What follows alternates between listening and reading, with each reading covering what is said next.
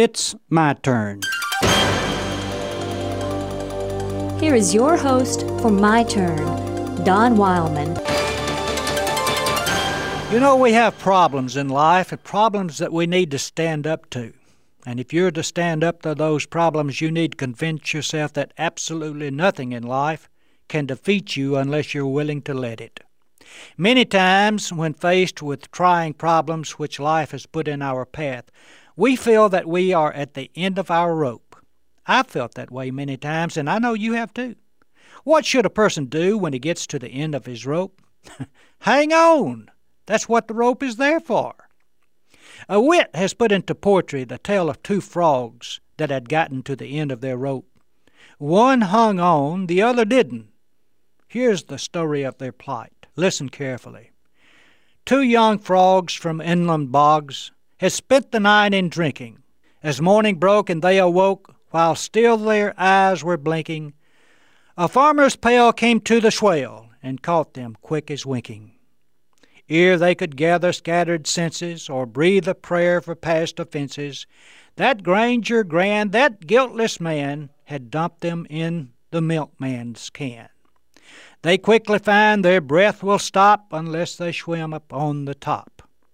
They swim for life, they kick and swim until their weary eyes grow dim. Their muscles ache, their breath grows short, and gasping speaks one weary sport. Say, oh dear, I've had enough of life. No more I'll try it. Sweet milk is not my diet. Tut, tut, my lad, the other cries. A frog's not dead until he dies. Let's keep on kicking, that's my plan. We yet may see outside this can. No use, faint heart replies, turns up his toes and gently dies. Now the brave frog, undaunted still, kept kicking with a right good will, until with joy too great to utter, he found he'd churned a pound of butter. And climbing up on this hunk of grease, he floated to town with the greatest ease. Now the moral of the story is this.